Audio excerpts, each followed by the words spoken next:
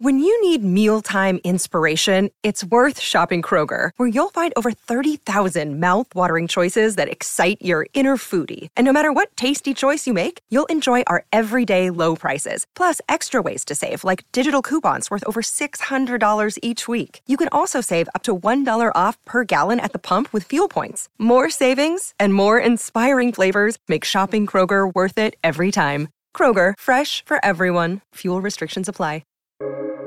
Welcome to the New Books Network.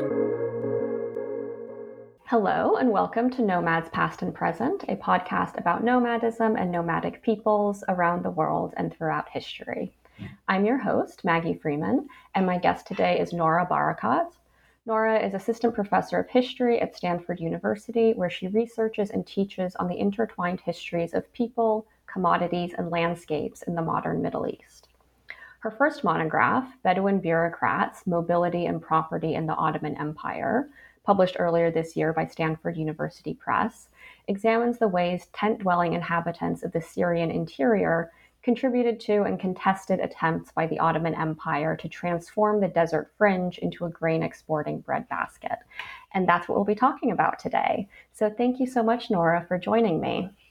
Thank you so much, Maggie, for having me. I'm really excited about this conversation.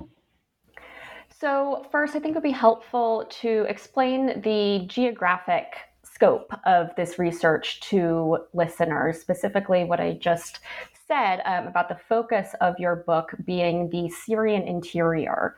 So if you could talk a little bit about what that actually means, how you're defining that region and why you chose that region to focus on. How is it culturally, politically, economically distinct from the rest of the Ottoman Empire in a way that's kind of productive for your research? Yeah, that's a really excellent question. So and a good place to start. The Syrian interior, for me, refers to a few different things. So geographically, we're talking about a space that actually shifts in some ways throughout the temporal scope that the book covers, which is mainly it really starts in the 16th century when the Ottoman Empire gains sovereignty over that space, and then goes all the way through World War I and into the early part of the British and French mandates. And the first part of the book is really focused more on the pilgrimage route between Damascus and Mecca. So it's focused a little bit more on the southern part of that space, going all the way down into Ottoman Hijaz. And then the middle part and then the final part really focus much more on the northern part of that space, which is the contemporary state of Jordan and kind of the what I'm calling the interior parts, Damascus and eastward parts of contemporary Syria. So it doesn't correspond exactly to particular, contemporary nation states, but what it does for me, and what I think is becoming even more apparent with current research that's going on, is think about the way that Ottoman officials had maintained this distinction between the littoral parts of the Eastern Mediterranean and the interior parts, right? And it's never entirely clear where the line is between those two spaces. It's not always clearly defined in terms of like administrative boundaries. But the way that I talk about it in the book is particularly in terms of the difference between spaces that were understood, again, by Ottoman officials as spaces of intensive cultivation. And by intensive, I mean like year-round settled village-based, cultivation, and spaces that were more defined by other kinds of land use.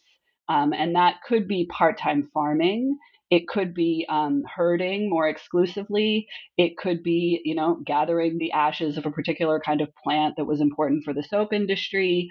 But spaces where people were, people's lifeways were not focused around settled villages, year-round settled villages, and where there were particular kinds of mobility. Right, and these are the areas that I argue in the book that at least in the later part of the 19th century start to be described by many Ottoman officials as tent dwelling. Right, like the people in these regions are tent dwelling, and so that's what the Syrian interior does for me. I think there's more and more interest in this distinction between the littoral and the interior regions, and I think that will be borne out in future research, like in more precise ways than I was able to do in this book. I should also say that it also came out of, for me, this research and the dissertation came out of a very long engagement in Jordan. So when after I finished my PhD, even way before I finished my PhD, or even started the PhD, or even dreamed of doing the PhD, I went to Jordan initially as a Peace Corps volunteer, and I was there very briefly, and then was evacuated. This was during the war in Iraq, which will age me. So when the American government started bombing Baghdad, they evacuated their volunteers there, and I left and returned and eventually got married there, and have been sort of going back and living between that space and different other spaces, the Gulf and California, ever since. And so it also is a way for me to imagine that space historically beyond the boundaries of the nation state, right? And in this imperial period. But that very much, I think that interiority is very important to the story of the nation state of Jordan itself, right? So it also has to do for me with this long engagement with that space. And when I first arrived there, I was living in some of the places that are important in the book, Madaba and Karak, and kind of maintained an interest in those extra urban spaces of the Syrian interior. And so, as you alluded to already, your book covers a pretty wide temporal span as well, but you're mostly focusing, I think, on like the second half of the 19th century, where, as you say, there's this shift in Ottoman governance in this region from what you define as a pilgrimage-based form of administration to a more intrusive one that's organized around a conception of land as property. Can you talk a little bit more about that kind of temporal framework? What does the Ottoman pilgrimage administration look like, starting around the 16th century through the kind of mid 19th century, and why is there this shift in the mid 19th century? Yeah. So first of all, I mean, and this is another for people who are thinking in terms of dissertation to book out there.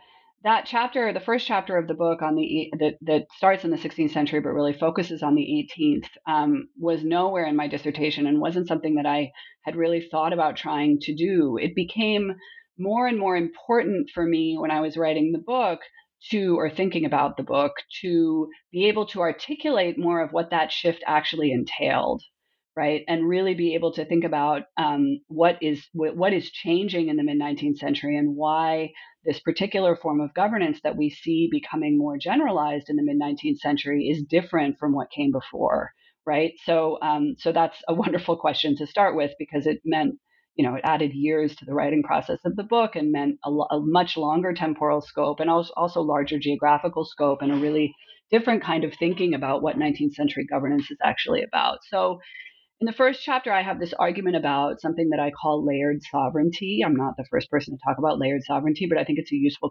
concept for what you're asking about, the governance of the pilgrimage route. And it's based on a body of scholarship about early modern law and sovereignty and geography, especially in land-based empires. And that's a literature that posits a shift from types of governments that were more focused on human alliances to ones that were more focused on territory and eventually property. I see both happening in the early modern Ottoman context, actually, before the late 19th century. So, like I was saying, in these intensively cultivated regions where the Ottomans, even in the 16th century, are really interested in agricultural tax revenue, so much of what's now Palestine, Israel. This is actually a fairly territorial form of governance, right? It's pretty intrusive. It's based on the territorial unit of the village. But outside of those zones of intensive cultivation, I try to explain, it's more based on these different kinds of human alliances, right? And I'm arguing that prior to the late 19th century, Ottoman governance in the interior around the pilgrimage route was really focused on maintaining that route, like protecting it and maintaining it. So it's kind of a corridor of intensive governance that goes between Damascus and Mecca, but there's all of these regions around that corridor where Ottoman governance is mainly being imagined through these alliances with these particular Bedouin communities. And this, it continues the practices of their predecessors, right? So in the few pages in the book on the 16th century, I talk about how they're continuing the practices of the Mamluks, right? They made deals. This is something that goes pretty far back. They made deals with certain Bedouin leaders to kind of protect and provision the pilgrimage route. And those deals become more complex and more contractual. That's what I try to bring out about the differences that happened in the 18th century, well before the main pivot of the book in the late 19th. So what they do is they grant them subsidies, like pretty substantial subsidies to protect and maintain and provision the pilgrimage route. And they have these contractual relationships with particular leaders. And this was an inherited arrangement, right? So it's going down in particular families and particular communities. It's often discussed in the literature as like the Bedouin. And it's really important to understand that it's particular communities and particular groups that are involved in this. And it's important, I think, to say that these men, these elites who are taking these subsidies, they're not exactly like notables in Harani's idea. They're not exactly intermediaries. Their authority because I don't think their authority, at least in the earlier period, really came mainly from the Ottoman state, right? It comes from a host of other more localized social dynamics that I think we don't even understand very well, and that I don't try to really explicate in the book in much detail. But the way I see it playing out in the textual sources that we do have is that the Ottoman state was kind of one of many sources of these elites' prestige, right? Both material and social, that they sometimes would pay attention to and sometimes would not. And so I outline this idea of what I call the sphere of submission, which is also a spatial idea, right? And it's a space that's figurative, but it's discussed in spatial terms. Like you leave the sphere of submission to the Ottoman state and then you return, right? And it's not only Bedouin that talk about this; it's also other kinds of elites, like tax farming elites in more cultivated regions. And it doesn't tangibly, I don't think, refer to a territory. It refers to being a part of a group of people. But I do think it's important to recognize that this was really different from the kind of much more territorial sovereignty that we find in these regions of intensive cultivation, but also from the kind of like uniform or attempting to be uniform territorial governance that they tried to implement from the late 19th century onwards. And, outlining this layered sovereignty and sphere of submission, it's also my way of kind of both problematizing, but maybe also just nuancing this idea of a tribal frontier that is pretty ubiquitous in the literature on this geography for the early modern Ottoman period, right? And it kind of posits this geography as entirely autonomous and kind of uncharted from the Ottoman perspective. And one of the things I really wanted to emphasize is that when, these Ottoman officials come into this region in the late 19th century and they're saying we've never been here before, that's actually an administrative claim and a political claim that is not that needs to be taken as such, right? It's a legitimating claim. This is an empty land that we're now going to transform, when in fact there have been Ottoman officials, in various capacities in this region since the 16th century. And so what do we do with that, and how do we think about 19th century governance differently if we don't take those claims at face value, right? I guess what I also try to argue is that we need to see the 19th century situation as the eventual outcome of a very long shift. And especially the subsidy situation that I was describing really changes a lot in the 18th century. And that was something I was able to kind of pull out from a lot of pretty detailed research in the files, the registers that detail these subsidies and how much was going to which community and who was taking it and whose names were written down and whose weren't. And so in the 18th century, the amount of subsidies rose precipitously. The number of people receiving subsidies also rose. This network of human alliances becomes much, much thicker and much more complex. And it's still not imagined. It's not imagined in a territorial way, but it's qualitatively different from what we see in the 16th century. And I think at that point, certain groups whose trajectories I follow in the book, in particular, the one that I follow that are really involved in this pilgrimage administration is the Beni Sachar, and they really started, I think, at that point to derive a lot more of their power from those connections to the Ottoman state, right? So well before even the 19th century. In the 18th century, it really looks quite different. And they're also involved in other Ottoman dynamics in the 18th century. So, especially like competition between different provincial governors, because the provincial governors in Damascus get very involved in that subsidy situation in the 18th century more than they were before. And also tax farming elites who are, they're kind of coming in and out of cultivated zones and involved in these tax farming competition between different tax farming elites. This is a period of commercial expansion across this region. And they get a lot of cash, which is a currency, like a pretty unified currency through this expanded subsidy system. And that also allows them to participate in all of these commercial dynamics, right? Markets in grain, but also markets in weapons and coffee. And, they're kind of, this is not exactly sort of their direct connection to the Ottoman state, but I think it changes their involvement in this whole scene, which is very much an Ottoman scene in the 18th century. I may have like gone off the rails of your question a little bit. I think I also just wanted to say that because you're asking, in some ways about the first chapter of the book, which is about this pilgrimage administration, but there were other ways that some of these Bedouin groups were involved in the Ottoman, where there's other ways that Ottoman sovereignty is playing out that I really, try to explain in much more detail with a dearth of sources in chapter 2. And that's about, um, uh, people who were not as involved in the pilgrimage administration, like they were never collecting subsidies. They're much more involved in agricultural production. And when I say agricultural production, I don't just mean, growing plants. I'm talking also about livestock related production, industrial, say what would be imagined later as industrial production, but is much smaller scale during this period. So like clarified butter, again collecting ash for the soap industry, which is mostly based in cities in Palestine and Damascus. And some of these groups are, they're also doing part-time farming, so they are involved in producing grains. And there are elites in those groups that are collecting revenue from agriculturally producing villages and are really, imposing themselves as tax collectors. And some of them sometimes claim, and this is something I get into in chapter 2, that they have Ottoman permission to do that, right? That they're actually, they have Ottoman state sanction. I haven't found Ottoman records that corroborate that claim, but these are groups that were really oriented towards like Palestine and Damascus much more than Hijaz and Mecca. So that gets into that geographical scope I was talking about earlier.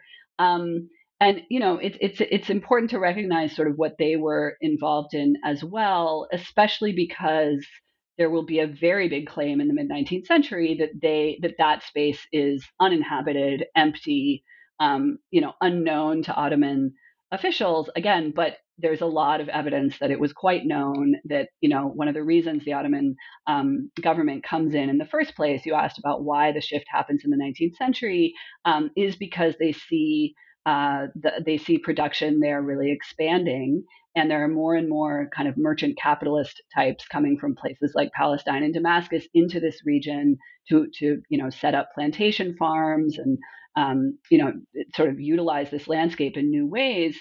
And the state kind of, the Ottoman state is interested in getting a piece of that pie, right? And all of those new initiatives were done through deals with Bedouin leaders in that region, right? Like they were very much recognized as this is not a property situation in which there's individual land ownership necessarily, but as the people in control of that land. And if you wanted to get access to that land, you needed to come to an agreement with them that they were going to get part of the revenue, or you needed to pay them money and buy it, or some arrangement needed to happen because they were sovereign over that land. And so that claim that this is empty is again a very political one. And so it's important to recognize all of those other groups that weren't associated with the pilgrimage, how much they were sort of in this Ottoman sphere, as well prior to those reforms in the late 19th century. I think you asked why that shift occurs, and then I'll stop and let you ask more questions and ask me to clarify things that I haven't been clear about. But why does that shift occur? I have sort of broad.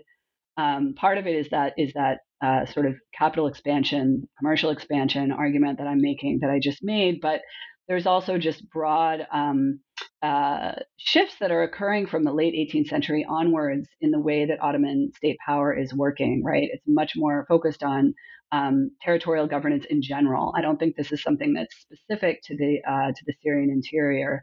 I think that's a process that really starts in the late 18th century because of like broad trends of commercial expansion and interstate competition, but it becomes much more intensive in the mid 19th century because there's this idea that these grain producing regions can suddenly be much more prosperous, and there's a global grain market that didn't exist before, and so there's this idea of sort of optimism about these spaces, and I think that's what also leads a lot of these capitalist entrepreneurs into this region. So that's a big part of it. But then after the 1870s, the mood really shifts to one of like much more anxious, we need to utilize every piece of the empire, right, in order to maintain our viability. Because in the 1870s, the Ottomans lose a lot of territory, they lose a lot of productive population, they go bankrupt, right? It's really a shift in the way that the viability of the state, I think, is imagined, and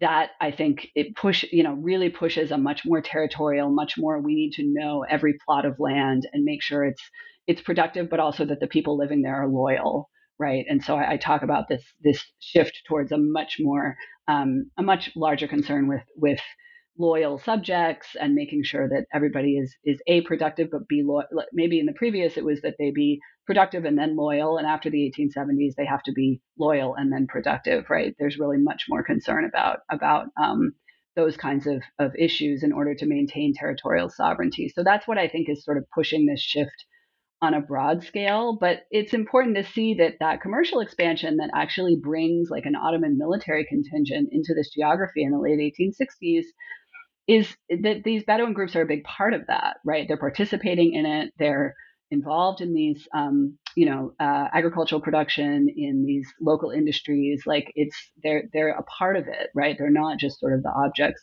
of this shift.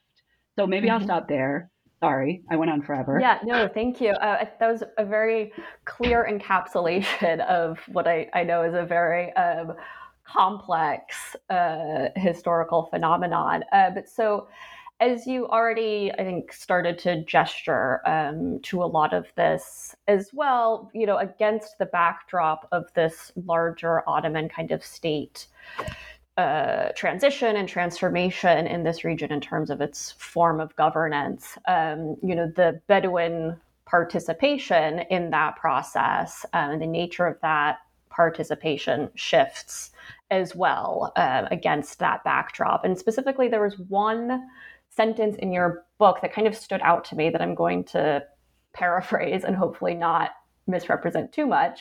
But basically, you say that across this or through this transition, state power shifted from being located in kind of the bodies of its mobile representatives, so in the form of these kind of Bedouin elites, these people who are acting as tax collectors and in turn collecting subsidies from the Ottoman states, and were kind of acting as touch points between their tribes, if you want to use that term, and the Ottoman state. So shifted from being located in the form of those people to being located more in permanent villages and property.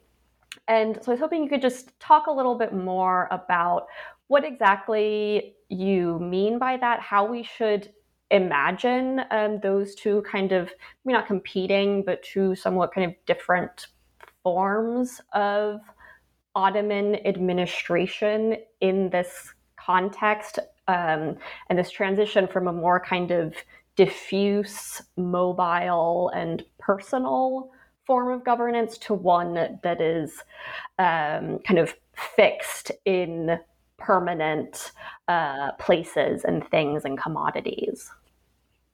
Yeah. I mean, I think that this idea of, shifts in forms of governance from being located in human alliances to being located more in ideas about territory and property, it's sort of there across a lot of arguments about state formation. And what I'm trying to do here is sort of variegate it more and think about, in the Ottoman context, how we have those two forms, coexisting in many ways for a long time. And it's in the late 19th century. And I mean, really, it's a shift that's happening across the 19th century, right? But where I see it really becoming very well articulated, and one of the things I spent a lot of time doing for this book is reading Ottoman codified law and thinking about what it meant to codify laws that were theoretically applicable across the empire, right? Rather than having sort of specific, regionally specific, um, provincial, or even other kinds of administrative category laws, right? That sort of anticipated a degree of variance across different geographical spaces. In the 19th century, you really start to see a form of lawmaking that's meant to apply across the empire. And what does that look like, and how is it actually imagining these agrarian spaces? And in the earlier period, there were some general laws, and then the regional laws imagine those agrarian spaces, I argue in the book. And I hope this is stuff that, people who actually work on the earlier modern period more than I do engage with, right? Because, I could be wrong about this. But what I saw when I was reading those laws was an imagination of agrarian space as really, really quite eventful and variegated, and people doing all sorts of different things with the land, and some people doing full-time farming, but some people doing part-time farming, and beekeeping and mining, and I mean a lot of sort of different forms of land use, different things that people do in forests, versus the codes of the 19th century, which are much more focused on, well, first of all, we have like, how is administrative regulation, how is administrative governance imagined? And in the mid 19th century, 1860s, 1870s, through these provincial administration regulations, it's really imagined in very standardized ways that go from the province down to the village, right? And even like particular communities within the village. And again, this doesn't come out of nowhere in the 19th century. This is something that had been developing for a long time. It's just that it's really coalesced in these codified laws that I see, really being implemented in different ways in local courts in much more standardized ways. And there's a new court system to implement this stuff.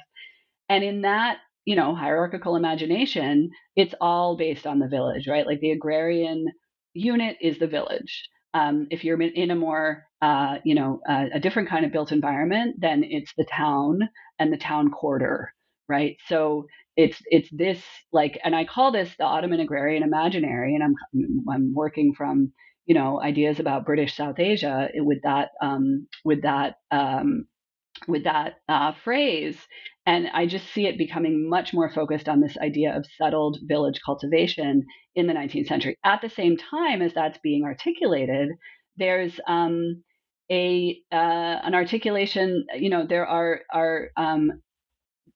regulations that are also these programmatic regulations that start coming out in the 1830s and 1840s that are supposed to refer to the entire empire, that are saying, people who, and this is where the term ashirat, which I translate as tribe for, and I'm sure we'll get to that later in the conversation, what that's about, but that these people who, are the issue is they're moving from province to province, or moving from district to district, which is problematic for taxation and problematic for all different kinds of administration, that they should settle down in villages, right? And I'm not the first person to talk about this. Rashad Kasaba has talked about, I mean, there's a number of Ottoman historians who have talked about this shift towards more stasis, right? But that goes into this agrarian imaginary of, we're going to do village administration, and what I argue, though, is that there's really a shift in the way that that is implemented between that pre-1870s period and the way that it's implemented after. And pre-1870s period, it's a much more violent process, I think. It's militarized, and,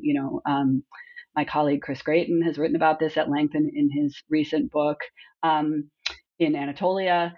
In the Syrian interior, these really intrusive engagements happen later, I think, because this region is imagined as productive and worth putting a lot of time into only after those 1870s crises.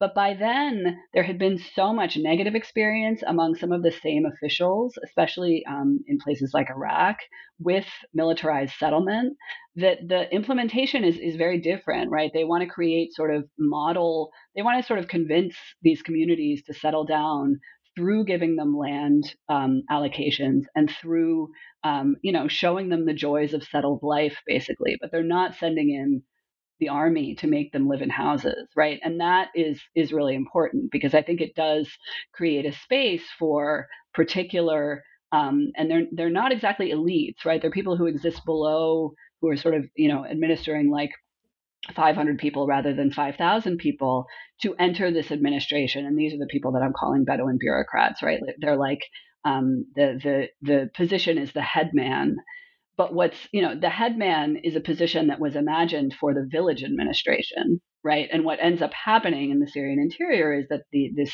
Ashirat, this tribe category, becomes, sort of integrated into that village administration, which is nowhere in codified law for the whole empire, but is kind of, I imagine it in the book as, from the Ottoman perspective, it's a kind of compromise, right? They're saying like, we're going to let this entity continue, and we're not going to force settlement, but they're going to be in the same administrative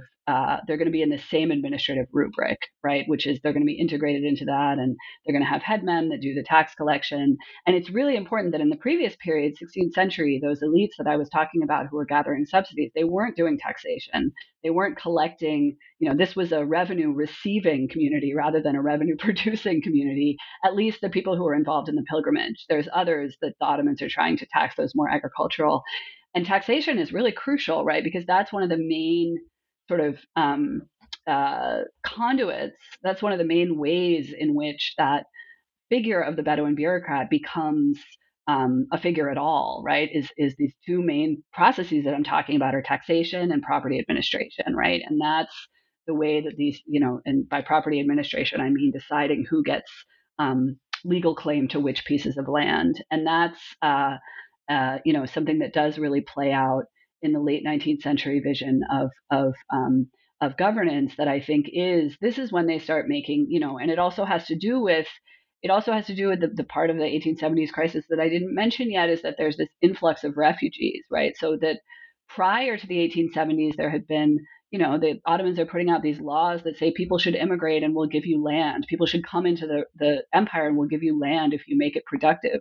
After the 1870s, there's much more of a discourse of land scarcity, right? And so they're really concerned about who's getting which land in which regions. And I think that is very different from the way that they had imagined this landscape before, as fairly marginal and as a space where there's quite a bit of variegated kinds of production that they're not particularly interested in because they don't think it will produce much revenue. They're mainly just concerned with the pilgrimage route. I don't know if that's answering your question very well, but yeah, to me that it's a long shift, but it is just looking at those laws from the 16th century and then looking at the 19th century ones. It's apparent, there's this different imagination of this agrarian landscape.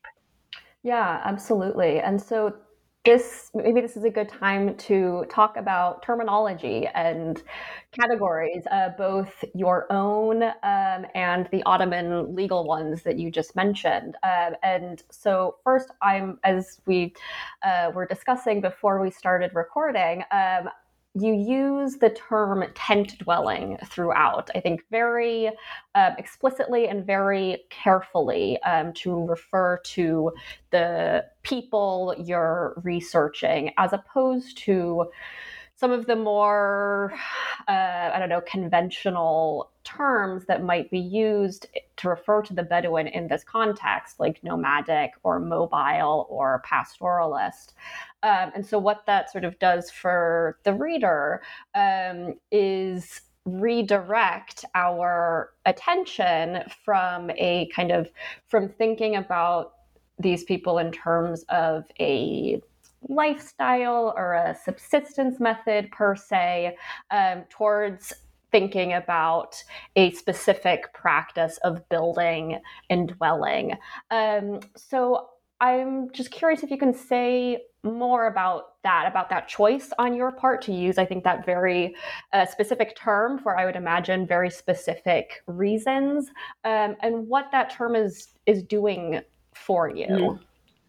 Yeah, I think this is such an excellent question, and it is a very deliberate choice, but it's really exciting for me to be talking to somebody in an architecture program, because it's a specific choice that comes out of my reading of Ottoman documents, not so much my desire to focus in particular on building practices. Although I think that's something I wish I had spoken to an architecture person before finishing it, so I could have engaged that more productively, because I actually think it is really important. So tent dweller, I think at a couple of points in the book, I refer to this. It's a direct translation of the term that brought me to this research in the first place, reading court records in Jordan from the late 19th century, and being surprised that so many of them referred to a term that is sukan al-khiyam, which is literally the inhabitants of the tents, right? And in Ottoman, this term is Heme Nishin, again, like the people who live in the tents. And that comes up not in court records, although some Ottoman language court records, just the ones I was looking at, are in Arabic, but a lot of Ottoman reports and correspondence. And this was the way that these records, these textual corpora that I used to write, especially the last 3/5 of the book, i.e. chapters 3 through 5, were using to describe these people. And, I have used the term nomad before. It is in a lot of my previous publications. For a long time, it was in the title of the book. I spent a long time thinking about it, and I ended up feeling like it was problematic for this book, especially because of the argument that I'm trying very hard to make about the legal construction and the legal destruction of Bedouin rights to land, right, in particular. So I think the term nomad in English is really associated with images of like constantly moving communities with no meaningful association with the land that they move over. As well as this construction and this idea that we find ubiquitously in Orientalist literature, that they were opposed to agriculture, right? And I think it's retained that meaning. I think that, when you're putting a book title out into the world, that meaning is what people imagine, right? And it makes it harder for me. It made it hard for me, and I imagine it made it harder for readers to imagine that communities who self-define as Bedouin in the present, that their ancestors and historically, these communities were really engaged in these really diverse forms of land use that I'm trying to describe in the book, including part-time agriculture, including grazing animals, including gathering herbs. So it's really important to me to use a term that didn't denote. There's kind of this negative reason, right, and a desire to stay in the language of the documents. I think that term, I guess I can say one more. I think the other thing that I'm trying to do is specify and deconstruct the idea that property rights grow out of a particular kind of labor on the land, right? Which is, of course, I talk about in the book, this is this Lockean idea, and that's sort of the basis for this broader comparative thing I'm trying to do between different imperial entities in the 19th and 20th centuries. And I think that, the idea of the nomad actually grows out of that idea of property, right? Like that it's kind of its conceptual opposite. And that, again, for me became problematic because I really wanted to take these historical connections to the land seriously. And by seriously, I mean legally meaningful, right? Or potentially legally meaningful. And so, I don't get into architecture. I think it would be really wonderful, and that you and others will do, to and I think it's actually researchable based on textual corpora, to see how building materials and styles changed over time, especially perhaps along with these changes in relationships with state power, right? The other thing I'll say is and what your question really got me thinking about is, the tent dwelling thing is significant. Why are they calling them tent dwellers? Because they're fitting them into an Ottoman administrative universe that was based on the village, as I was describing, by the 1860s. So, not unlike, again, European travelers, the Ottoman officials are imagining the ideal agrarian unit of production as the village. And these court records that I was reading, they describe tent dwellers as outside of that, but also as integrated, because it's always, it's the people who live in the tents that were located within particular administrative units, territorially imagined administrative units. So it's the tent dwellers inhabiting the environs of this particular town in the district X, right? So by focusing on the place where the tents are and focusing on the structure of the tent itself is another way to kind of integrate them into this administrative geography. That is not in the book, but your question made me think about why they're focusing on the tent, these Ottoman officials. And that is very much, it is extremely difficult, and I only get to this, and I was very excited to find these records, in the Ottoman archive. These they're described in the book, these regular court records, Nizamiya court records, where you have like word for word depositions, and there's all of this discussion among Ottomans about how word for word these really were and how mediated they were, and all of these discussions are important and productive. What was really striking for me is that they would be, these transcripts of conversations, and the Arabic was very colloquial and very different from anything I found in any other records. And so that, made me feel like they were less mediated than other records, but I'm sure it's very problematic. That's the closest I could get to, sort of self-descriptions from this period. And I do use a lot of oral history in the second chapter, but it's oral history that was written down during the Mandate. It's pretty far removed from the actual historical periods that I'm looking at. So I think this question of self-representation is extremely important. But because I couldn't get to that very well, I chose a term that was very, that was the term that jumped out at me in the records, and the term that the records continued to use. And I guess, even with this thinking about dwelling, I think it's very helpful, right, to be able to recognize that that's what sort of fit them into this administrative universe, even though it's very much the state perspective. But thank you for that question.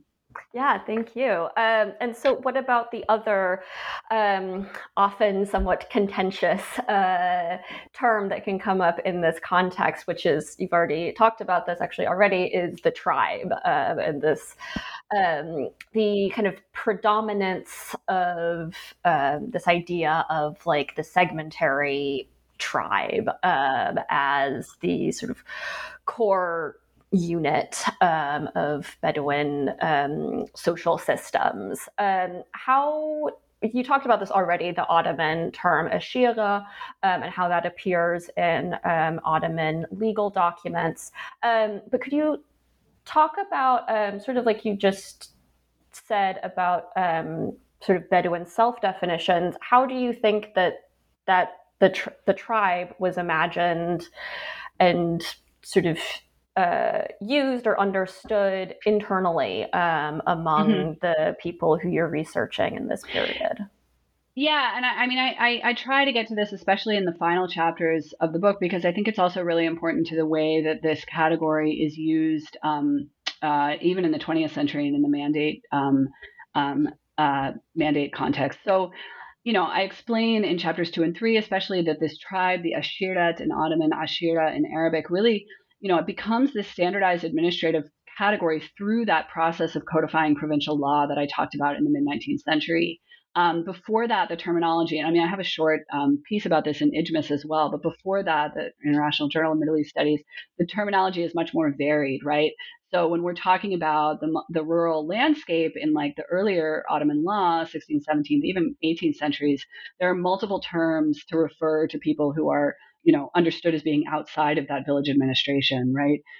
Especially across different linguistic regions of the empire, right? So Ashirat is an Ottoman word that comes from Arabic. There's, Turkish-derived words and Persian-derived words, Balkan language-derived words. So I argue, that the tribe really becomes imagined as the term to describe anything outside of village-based administration in the mid-19th century. And again, through those laws that are saying these people need to integrate into village administration, and the Ashirat, the tribe, needs to actually disappear, right? So it's in that context that it really starts to function administratively like a village. But the other, the really striking thing for me is that what I see happening through court cases and these very local. So I'm looking at court records from one particular district. This is very sort of localized micro study, right? Is that this tribe category kind of becomes the reference point for all sorts of struggles over resources. Again, especially around taxation, right? So in the last chapter, I talk about these people who come into court.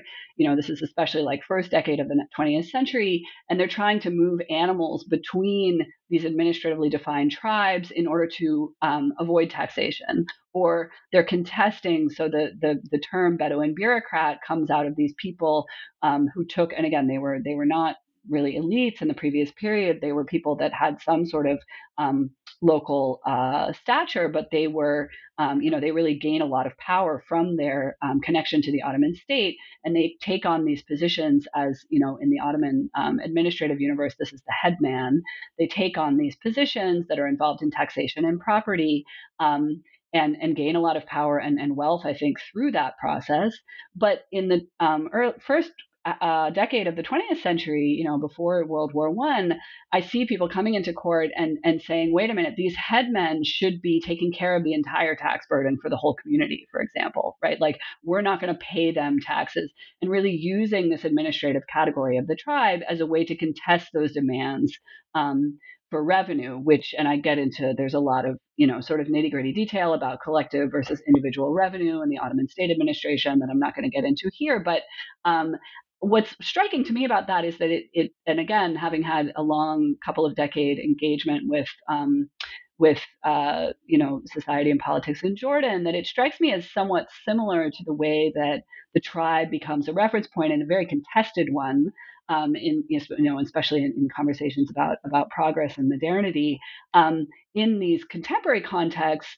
And especially, in Jordan, there's pretty limited electoral politics, but the tribe is a huge point of contestation in electoral politics, right? Like, which ones are powerful and how they're manipulating votes, and so on and so on. And so it seems to me, and I think that would be I wished that, the conclusion is relatively limited, but like, I wished I could have sort of traced that more deliberately through the Mandate period and into the Hashemite period and the Jordanian context, because I think it's, it would be very interesting to see how it sort of pivots, in the early 20th century, it's pivoting around livestock issues, right, and taxation of livestock. It definitely is going into other resources later, and so that's one of the ways that I sort of, thought about that. Again, like, the sources, I'm not trying to make some big statement about what the quote unquote tribe was or was not prior to these state reforms. What I am trying to say is that we can't think about this term outside of the problematics of modern state administration after about the 1870s. Like, it ceases to exist sort of outside of that sphere, because that sphere, doesn't completely define it, but it becomes a reference point, right? And so that kind of has to be taken into account if we're going to think about the meaning of that term during that period, and arguably before, because it was also the basis for all of that subsidy stuff that I was talking about. But again, the language was much more variegated. I've never seen the term ashira, for example, or that term in those subsidy records. They're using different terms, and it's yeah. So but that's the way that I was trying to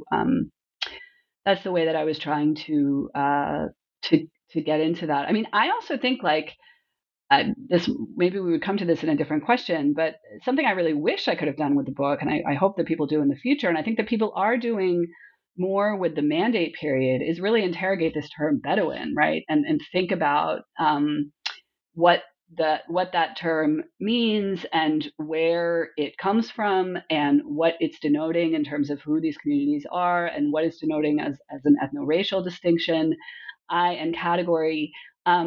I think, for me, in order to really do that from the Ottoman perspective, which I think is really crucial if we're really to understand not necessarily, what the British or the French meant by it, but to understand how it came to be rearticulated in these contexts, especially in the post-colonial period. I always feel like understanding more about the Ottoman past, which went on for 400 years before a very short mandate administration. To do that takes another book. Like, it's really I just want to emphasize, I think it's a very complex question. I think it's one that should include research that goes back to the 16th century. I think it's problematic to say, well, this is what they were saying about Arabs in the late 19th century on its own, without going back and seeing how that changed over time in tandem with all of these new ideas about state governance, right? Like, I really think a very sort of longue durée idea about that would help us gain clarity. But Bedouin, I can say, like, in the court records, the term Bedouin does come up from time to time, but the most common term by far is Arab, right? And that is so. I thought a lot about how to deal with that. In the end, kind of didn't deal with it, but I think parsing that and figuring out, what that means in the Ottoman imagination is extremely important. So I'm just putting that out as an invitation for everyone. And again, I do think there's really exciting new research about how that's working in the mandate context. Yeah, I want to circle back later to what you just brought up about the mandate period and some of those shifts in terms of British and French administration over this region and these people. So I'm going to put a pin in that. But first, before we get there, I would love to talk about resistance, because we've talked about, Bedouin and Bedouin elite participation in Ottoman state making in this context, but you also bring up some really compelling instances of Bedouin resistance to Ottoman state formation and to what is sometimes perceived as the kind of encroachment and over-encroachment of the Ottoman state and Ottoman policies. So could you talk a little bit about that? How are these figures of the headmen using their power and their capital both to sometimes, further the projects of the Ottoman state and sometimes to resist or to oppose them? Yeah, and I mean, I try to make a temporal and chronological argument about this because I really do see the 1890s as kind of a turning point where a lot of these men who become headmen enter Ottoman administration prior to that, and it's not like they leave in the 1890s when Ottoman policy changes, but I think that their roles do become a lot more contentious. So what changes in the 1890s is that the Ottoman administration, based in Damascus by that point, because this region I'm talking about is mostly part of the province of Syria, they are much more aggressive about creating lists of what they call empty land.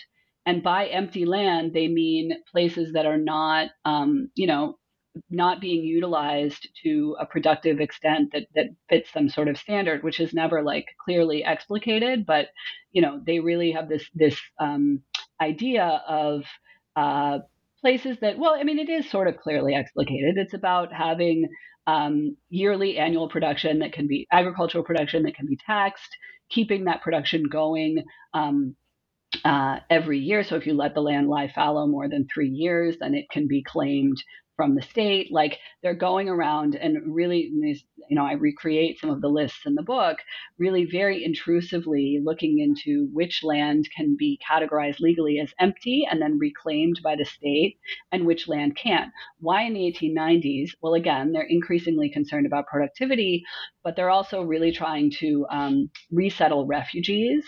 And then a third reason that I think that they're increasingly concerned, and that I outline especially in chapter 4, is that there's more and more interest in this region from different capitalist interests, right? One that I talk about in the beginning, I think, of the chapter is Zionist companies that are looking to buy up land for a colony project, and this is put out very clearly in the early 1880s in this region. This is where there was a particular initiative to create a Jewish colony from the Christian Zionist Lawrence Oliphant that's been documented in great detail, that would be self-governing, and the Ottoman administration rejects that because they see it as a state within a state, and but there's other capitalist interests, even more capitalist interests from cities in Palestine and Syria, who are more and more interested in this land. And the problem that starts to be articulated among Ottoman officials with that is that if they come in and buy it up, then the Ottoman officials won't have any control over who they sell it to, right? So they could sell it to those Zionist interests, but they could also sell it to any number of interests that are imagined as being connected to foreign governments that could then come and encroach. You use the word encroach, and yes, there's an idea that the Ottoman state is encroaching, but the Ottoman state, these Ottoman officials themselves are very worried about the encroachment of foreign powers, especially by post 1882. This region is like neighboring British occupied Egypt, and so they really, this is what my colleague Priya Setia calls a spy space, right? And they really, you see that in the documents, like they're very concerned about who owns which land. And they also, this is when you also start getting articulations and very new concern about non-Muslim land holding. So I also talk about that in that chapter, right? Like there are families that have been there for generations who are Christian, and suddenly there's all this concern. Do they own land near the railroad? Are they, there's a lot of new interest in who owns what land. And in that context, they start making these lists of empty land and start allocating it to these refugee communities. And I think that's when Ottoman policy becomes much less tenable for these headmen, these Bedouin bureaucrats. And I argue that they start because they're losing this very important resource, this land that they've used in various ways for many generations, and they start organizing attacks, violent attacks, but then also they get imprisoned and they start organizing bribery attempts to get themselves out of prison. I mean, I argue that they're using a lot of the same tactics that they use to collect like taxes and do land registration in order to collect bribes and in order to sort of really mobilize support in their communities to resist this Ottoman project to dispossess them, right? Because at this point, I really do see it as a dispossession project, right? Like they're making these arguments that are very typical of nationalizing empires elsewhere, and the ones I talk about the most are United States and Russia. That this production in these regions is not what it should be. These people are nomad, and this is where this nomad idea perhaps comes in. And they do, they talk about this as the roots of I think the term is the roots of Bedouin or the roots of nomads. It's in the book, but this is where this idea becomes very pejorative, and it is. I mean, I see it as a shift, at least in the way that I think that they had imagined other landscapes and done that elsewhere earlier. But it's in the 1890s that this becomes really articulated in the Syrian interior, and that Bedouin communities really do become. And I also I think I try to show that there's sort of a unification. The headmen are coming together from a lot of different communities in a way that I hadn't really seen earlier, right? In order to launch these attacks or organize ways to get out of prison or, So I think there's definitely a change there, but that, the administrative shift that had occurred earlier really does endure. Right. So, post all of these problems that coalesce in the first decade of the 20th century, taxation is still going on. I mean, it's very much this modern state environment, I think, very much continues, but it's much more contentious in that context. And the Ottoman, I mean, I argue in the book that in terms of the refugee situation, the Bedouin tactics are pretty effective because the Ottoman government is extremely skittish by this point about any kind of intercommunal violence, because it can be used as an excuse for foreign intervention, and that was well established by this point. It had started, much earlier in this geography, and so, there are more elite people who are using these kinds of tactics to avoid taxation, right? They threaten the Ottoman officials that they will, create problems with these other groups that are inhabiting their land. And in return for not inciting violence, they get to not pay the camel tax, right? And so there's all of these ways in which they're able to kind of use the bind that the Ottoman administrators find themselves in the late 19th century, which is a pretty intense one, in order to maintain their control over land, but also sort of set the terms for what their relationship with the state is going to be. And so I think there's so much more that we could talk about, but as we're coming up on the end of our time, maybe let's return to the post-Ottoman mandate governments, which brings us sort of to the conclusion of your book. And you identify, I think, what was really interesting to me is how you identify really, I think, productively what some of the key differences were between the Ottoman and the later European colonial forms of governance in this region and over the Bedouin, which is that I think often scholars, in my experience, tend to present those projects as not really all that different, that both of those entities we're seeing this region as empty land, seeing the Bedouin as these kind of inferior subjects.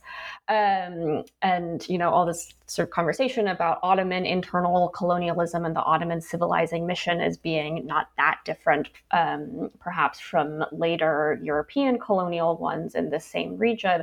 But I think you're really specific and detailed and nuanced research on that Ottoman context, in turn, like you sort of said, brings to light some differences and some really, I think, key and important differences between these forms of governance and forms of administration in this context. So I know this is a big topic in and of itself, but could you talk a little bit about what those differences were and what the transition from Ottoman to European mandate government in this context looks like? Yeah, no, this is something that I've grappled with for many, many years, and I don't sort of take on the historiography very explicitly. I don't think in the introduction, but I am trying to kind of come up with a more nuanced way of thinking about something that in my mind falls under the rubric of an idea of Ottoman Orientalism or a different kind of Ottoman colonialism. Because like I said, in some ways, I'm very, I'm talking about Ottoman modes of dispossession, and, it's not as if I see this kind of governance as completely different. I think there's a much earlier strain of scholarship that actually saw the Ottoman Empire as really irrelevant to this conversation, right? That they were just weak and ineffective, and that it kind of got flipped on its head sometime in the 1990s, early 2000s. And suddenly the Ottomans were sort of paving the way for the mandate.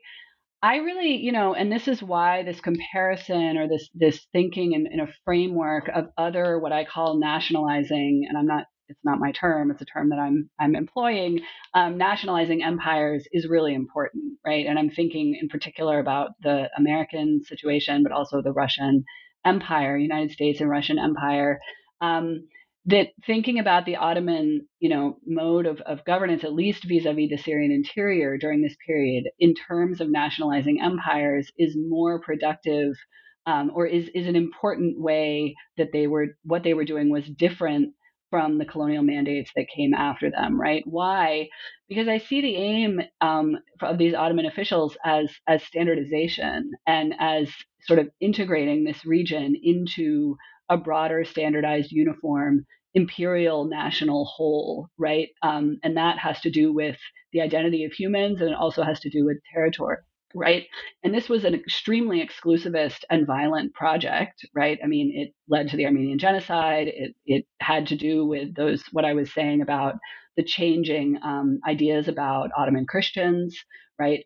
It really was not a peaceful thing that was happening, but it is important in the case of these actors that I'm talking about, that Bedouin were constructed as they were constructed as Muslim, they were constructed as potentially loyal, and they were constructed as, or as loyal, but also as potentially productive subjects, right? Like they're not excluded from that order. And I think that's really crucial, because that is what sort of created the space for the kinds of interactions that I'm talking about, that were not free of violence and contestation in and of themselves because of this land issue. And that had everything to do with the fact that they weren't constructed as the ideal village-based cultivator, right?